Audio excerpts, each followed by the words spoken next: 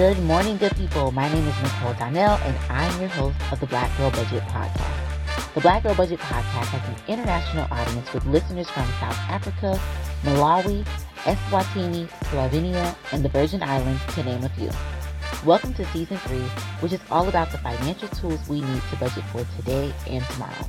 If you're just joining us in Season 3, we've had amazing collaborations and discussions about high-yield savings accounts, retirement accounts, and insurance. Don't forget to subscribe to the podcast so you're notified when a new episode drops. With nearly 24,000 downloads, the Black Girl Budget Podcast is on Amazon, Podbean, and Google Podcasts. Before we even get into today's episode, I am so excited to tell y'all about the Black Girl Budget website. The website received a whole new makeover. So when you go to the website, you'll see the homepage has a subscribe now button where you can subscribe to the BGB newsletter. The newsletter is free, but the BGB community now has the option of subscribing to the premium newsletter. I know y'all are like, Nikki, what's the difference between the regular newsletter and the premium newsletter? I'm glad you asked. The newsletter is sent to subscribers on the first of the month, and it comes with 3 monthly budgeting tips, budget-friendly activities for you to enjoy, and a summary of industry news. That's the regular newsletter. By the way, we have over 1,100 subscribers to the newsletter, and it's literally growing every single day. As a matter of fact, the July newsletter went out yesterday morning, and it has a summary of the Biden administration's recent announcement that it's forgiving $6 billion in student loans. There's also a summary of the settlement with Navient for $1.85 billion for alleged fraudulent practices and deception. It's never too late to sign up and receive July's newsletter. When you do sign up, you should immediately get July's newsletter. If not, send me an email. Let me know. Now, the premium newsletter offers 5 monthly budgeting tips, a summary of industry news, early access to BGB products, member-only content, and member-only events. The premium newsletter is $6.99 a month, and you'll get your own login portal to access the member-only content and events. You can subscribe to that anytime. And when you go to the website, you can see the differences side by side so you can compare which newsletter do I want to be a part of. But you got to pick one of them. So check that out today. Now, I'm also offering services. I've had so many people ask me for one-on-one help, and I'm very excited to work directly with you guys. While general finance advice, knowledge, and recommendations can be very helpful, sometimes we need that one-on-one time to focus on our specific situation because there are so many different factors.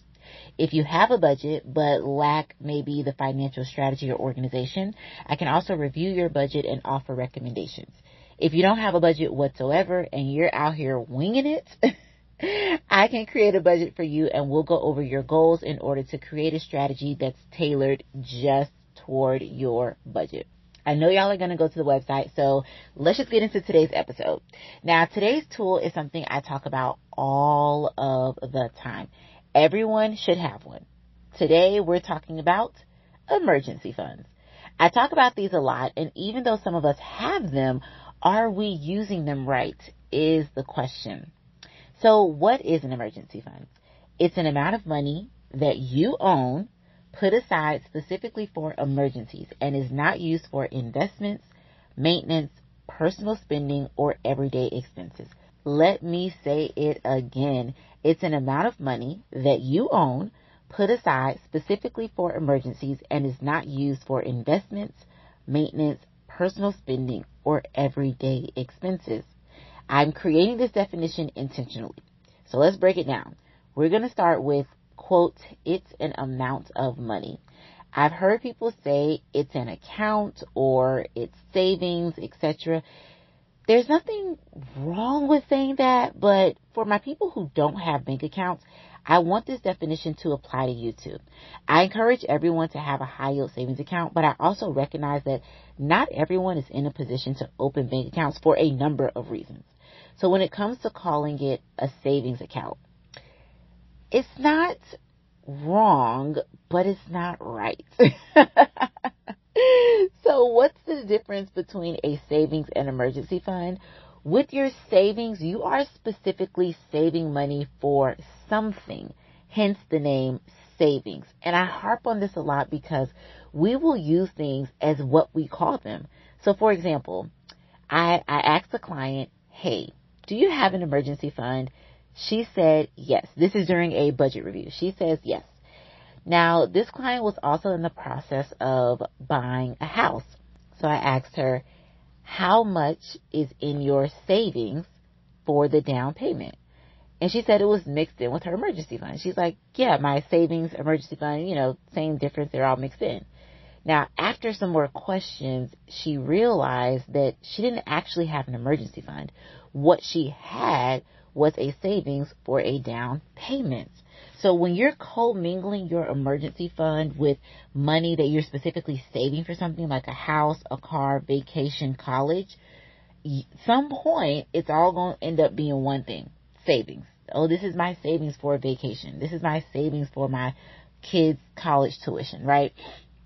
You need to separate these things, right? I cannot stress this enough. You should not have your emergency fund in the same account as something that you are saving for. Those are two totally different things. Now, in this definition, I also say this is an amount of money that you own. And I'm saying that because your credit card is not your emergency fund. Please hear me when I say this. Your credit card is not your emergency fund. And I'm talking specifically about people who do not have a cash reserve whatsoever and are literally depending on their credit card for emergencies. Credit cards have what? Interest rates. No one should have to pay interest on their emergencies. So why would we want to purposefully rely on them, credit cards, for emergencies? And I'm not talking about the people who pay for the emergency on their credit card and then immediately transfer the money from their emergency fund to cover that on their card. I am talking about people who are like, yes, when I have an emergency, I use my credit card. I do not have any cash reserve whatsoever for emergencies. Please stop using your credit cards. Because if you don't have a cash reserve, once you use your credit card, I already know it's going to take you a couple of months to pay that off, right? You're accruing interest. And if you have an emergency, you're already stressed enough. You're going through it enough. There's no reason you should have to pay extra money for the emergency. So get you a cash reserve. Now, in the last part of this definition, it says that your emergency fund is not used for investments, maintenance, personal spending, or everyday expenses. I'm going to go through each one of these. Let's start with investments. Please, please, please stop using your emergency fund to, quote, invest in the stock market. Just because you think everyone else is buying it or the value is going up doesn't mean you need to reach into your safety net to invest. This includes cryptocurrency, Amazon, blockchain, Forex, and LuLaRoe. Please, no. Now, maintenance. I got a new client earlier this week, and we were talking about his emergency fund. So I asked him, what do you use your emergency fund for? And he said, nothing unless it's an emergency. And then he said, oh, and car maintenance. Yep, and car maintenance. I keep saying I can't stress this enough, so I feel like I can't stress this whole episode enough. Please hear me when I say car maintenance is not an emergency. Y'all know I'm going to say it again. Y'all know I'm going to say it again. Car maintenance is not an emergency. I know y'all are thinking, Nikki, girl, you got to elaborate on this one. It is not an emergency because it is maintenance. Car maintenance. It is necessary to maintain your vehicle. You have to accept that as fact. The moment you get a car or vehicle, it can be a car, it can be a bike, it can be a bike with the motor, it can be a scooter, it could be a lawnmower. I don't care what it could be your horse that you use for transportation. I don't care what your mode of transportation is. It requires maintenance. And maintenance typically comes in cycles. So you know at some point you're going to need an oil change. new tires, new filters in your car. When you know you're going to need something, it takes it out of the emergency category, because emergencies are the unforeseen things. I didn't know this was going to happen. I was not expecting this. I wasn't anticipating this. And if I don't do something about it right now, it is going to affect my current lifestyle negatively. That's how emergencies work. You get a flat tire. If I don't fix my flat tire right now, I won't be able to get back and forth to work. Or I'm going to have to get it towed and leave it somewhere. I'm going to have to pay for daily storage, right? Those are emergencies.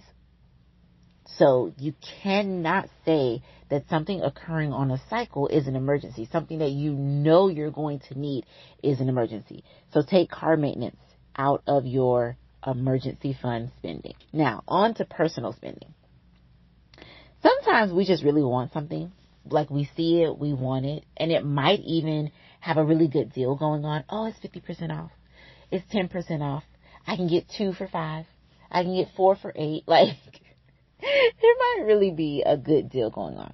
Your emergency fund is not for this.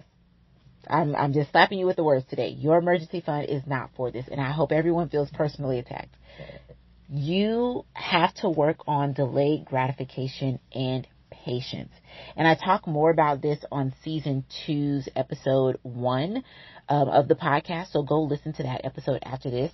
Let me just say, you're going to get so good at having an emergency fund and budgeting for your spending money that you won't need to transfer money from your emergency fund because you really want to buy something. You'll start to get really good at that. And over time, right, it takes time. You need to work up toward that. But you see something, you want it. This is not the moment where you need to be transferring money between accounts. I've had so many people hit me up like, oh my gosh, I feel like I'm transferring money every couple of weeks, right? Or every couple of days. You will get good enough where you won't need to transfer that money anymore. So if you were thinking, oh, I just want to buy this real quick, I'll put the money back. Yeah, if you have the discipline, but for most of us, we're not there. We're not there. And then we go from buying one thing to 2 things, and now before we know it, we've spent more in our emergency fund than we needed to. And the last thing that I mentioned in that line is your emergency fund is not for everyday expenses. That means your emergency fund is not for gas, it's not for Netflix, and it's not for your water bill. Those are things that should all have a line item in your budget. So now that I told you what you shouldn't be using your emergency fund for, it's like, Nikki, what should I use my emergency fund for? Emergencies that you cannot afford, because there will be times when your buffer can cover the cost of an emergency fund. And we've talked about having a buffer before. There will be times where your buffer can cover the cost of an emergency that might be $75, $100, $200. And you're just like, oh, you know what? I have that money in my account. I didn't got to touch my emergency fund. Let me just pay for it. There will be other times where your budget just has extra money in it, and you can use that to cover the cost of an emergency. So yes, use your emergency fund for emergencies. Things like a flat tire, your AC goes out, your heater goes out, you get sick, etc. Now let's talk about where you should keep your emergency fund, because every time I say this, people have a whole revelation. They're like, wait, that makes complete sense. Not in your checking account. Not in your checking account. We're not going to keep it there. I don't care what anyone says. Don't keep it in your checking account. Where you are debiting the money out to spend or to pay bills, do not keep it there. If you're not in a position to open a bank account, then make sure you're keeping your emergency fund in a safe space that only you can access. When I was little, I would put money under my mattress. Forget it was there, but that was my safe place, and no one ever bothered it, not even me. So if you have a bank account and you have your emergency fund in one, put it in a high yield savings account. I highly recommend using Ally Bank, ALLY. I don't know if it's Ally or Ally. I like to call it Ally. I highly recommend you use Ally Bank. Ally has the buckets feature, and the interest rate for Ally is also increasing on high yield savings accounts. So consider Ally, and I talk more about this in episode 6 of this season. So to get all the details on what a high yield savings account is, how you can get one, etc., check out episode 6. Really good information. Now, the most common question I get, and I recently got this question during my TikTok live I did a few days ago, is how much money should I have in my emergency fund? Now, I recently answered this question in one of our new business segments, so you may have already heard this, but let's just get a little more detail oriented, shall we? You don't want to overwhelm yourself in the beginning. If you have no emergency fund whatsoever, you want to start with setting your goal at $500. And $500 can honestly cover quite a bit of emergencies. But depending on how much money you make and how many expenses you have, what they total, you could save this amount this month in July. Or you can save it by next month, August. Or it might take you until Christmas. If you don't have $500 in your emergency fund, though, right now, I recommend that you get rid of as many expenses as you can for the next couple of months in order to save $500 as quick as you can. A good amount of expenses can be covered by that amount. And I feel like if you guys are not having that emergency fund at least at $500 right now, you could be using some of the money for your necessities, like for some of your bills, in order to cover emergencies. And you don't ever want that kind of stress in life where you're trying to decide, do I pay for this bill or do I cover this emergency? So we need to immediately get $500 into that account. So that way you got a little bit of cushion. And if you do have some kind of emergency, you're not, stressed trying to choose between bill or emergency. Once you get your $500, you then want to work your way up to $1,000. Once you hit $1,000, then you can work some of your expenses back into the budget. From $1,000, you want to strive for 1 month's worth of expenses. And you can break that down into smaller goals throughout the year. So, your ultimate goal is to have 6 months worth of expenses, not income, in your emergency fund. And you can work your way up to having a year's worth of expenses if you bout that life. Now, 2 things. When it comes to breaking your 1 month's worth of expenses into smaller goals, make it a monthly goal. So once you hit the $1,000, let's say your monthly expenses come up to $3,000. Okay, your goal is to add another $2,000 into your emergency fund. So break that $2,000 down into something you can afford monthly. If you can afford $200 or $250 or $500, that's what you're going to put in your emergency fund every month until you hit that $3,000. And then you'll move on from there. You go from $3,000 to $6,000 to $9,000. And I mean, if you about that life, you'll have $36,000 in your emergency fund that you're not investing or using for anything else. You don't want to have too much money in your emergency fund. And I know that might sound a little crazy, but $36,000 can be a lot to have in your emergency fund, but it may not be depending on your lifestyle. And I might have to make a different episode for that because I want you guys to understand not to focus on your emergency fund for, 10 years, but then you never shift that money toward investing, right? Or shift that money toward buying a home or something else. So you want to make sure that you're not hyper focused on your emergency fund for years at a time. Like, I'm only putting money in my emergency fund for the next 10 years. And then I'll have $50,000 in my emergency fund. You definitely want to have some balances there. Now, the second thing I want to talk about is notice I'm not saying you need months worth of income, but you need months worth of expenses in your emergency fund. The difference here is your income may be $3,500 a month, but because we live below our means, our expenses may only be $3,000 a month. So you want to save the amount of your expenses, not your income. Now, some of us don't have emergency funds, or our emergency fund is really small because we don't know how to build them. And it can be challenging and a little tricky at first. So the first thing you're going to do is set a goal. And I've already given those to you guys. $500, $1,000, 1 month's worth of expenses, etc. Next, you want to create a deadline for that goal. If you're working on the $500 goal, your deadline is no later than September of this year. By September of this year, everyone in the BGB community should have at least $500 in their emergency fund. At least.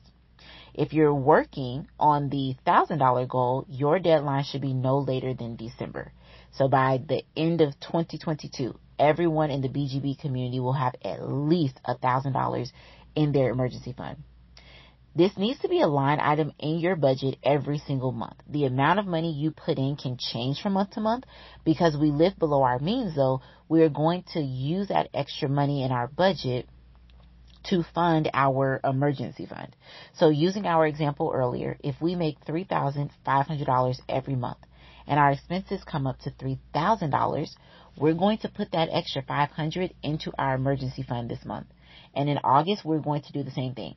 Boom. We've hit our first two goals, $500 and $1,000 in our emergency fund.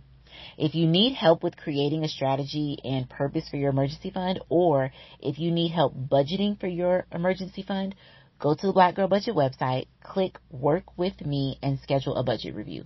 We can go over your expenses, get you an emergency fund that gives you peace of mind, and that's really going to help because that's all we want. I had a client who told me she was one emergency away from having to move back in with her parents, and she was just anxious all of the time, hoping that her car didn't break down or that her son didn't get sick. So if you need help with your budget, listen, the services are there. Y'all let me know. But this is good information to at least get you guys started on what we're using our budget for, how we're building them, and how we're sustaining them. So let's move into new business. Like I said earlier, the newsletter is on and popping, y'all. It went out yesterday morning, and I put in there 2 industry news stories. Both of them are about student loans, like I mentioned. But did y'all read where I talked about the refunds, though? Issuing refunds? Like, not only is the debt being forgiven, but also those people are going to get refunds. Like, I don't want to say I'm jealous, but I'm also feeling some type of way. The second story, though, with Navient having to pay restitution is wild. $142.5 million. Like, how much money was Navient making off of us? Because I used to have Navient. I also need to figure out if I qualify for that settlement. In addition, the newsletter also has the budgeting tips in there. Tip number 1 actually fits perfectly with this episode. It's like perfect timing. So use tip number 1 to help with your emergency fund. I've honestly never thought to do tip number 2, but I'm excited to share mine, and I can't wait to hear what you guys come up with. And then there's tip number 3, which is like a favorite pastime for me, so y'all better do it. Like, y'all better try and do it. And I want to see, like, if y'all make a video, tag me with y'all doing it, because I want to see where y'all go and what y'all ultimately decide to put in the window. And lastly, did y'all see the budget-friendly activity in the newsletter? I already got my molds. I'm way too excited about this. I already got my molds, and I can't wait to share the end results. I'm going to try a few different recommended recipes, so we'll see how mine turn out.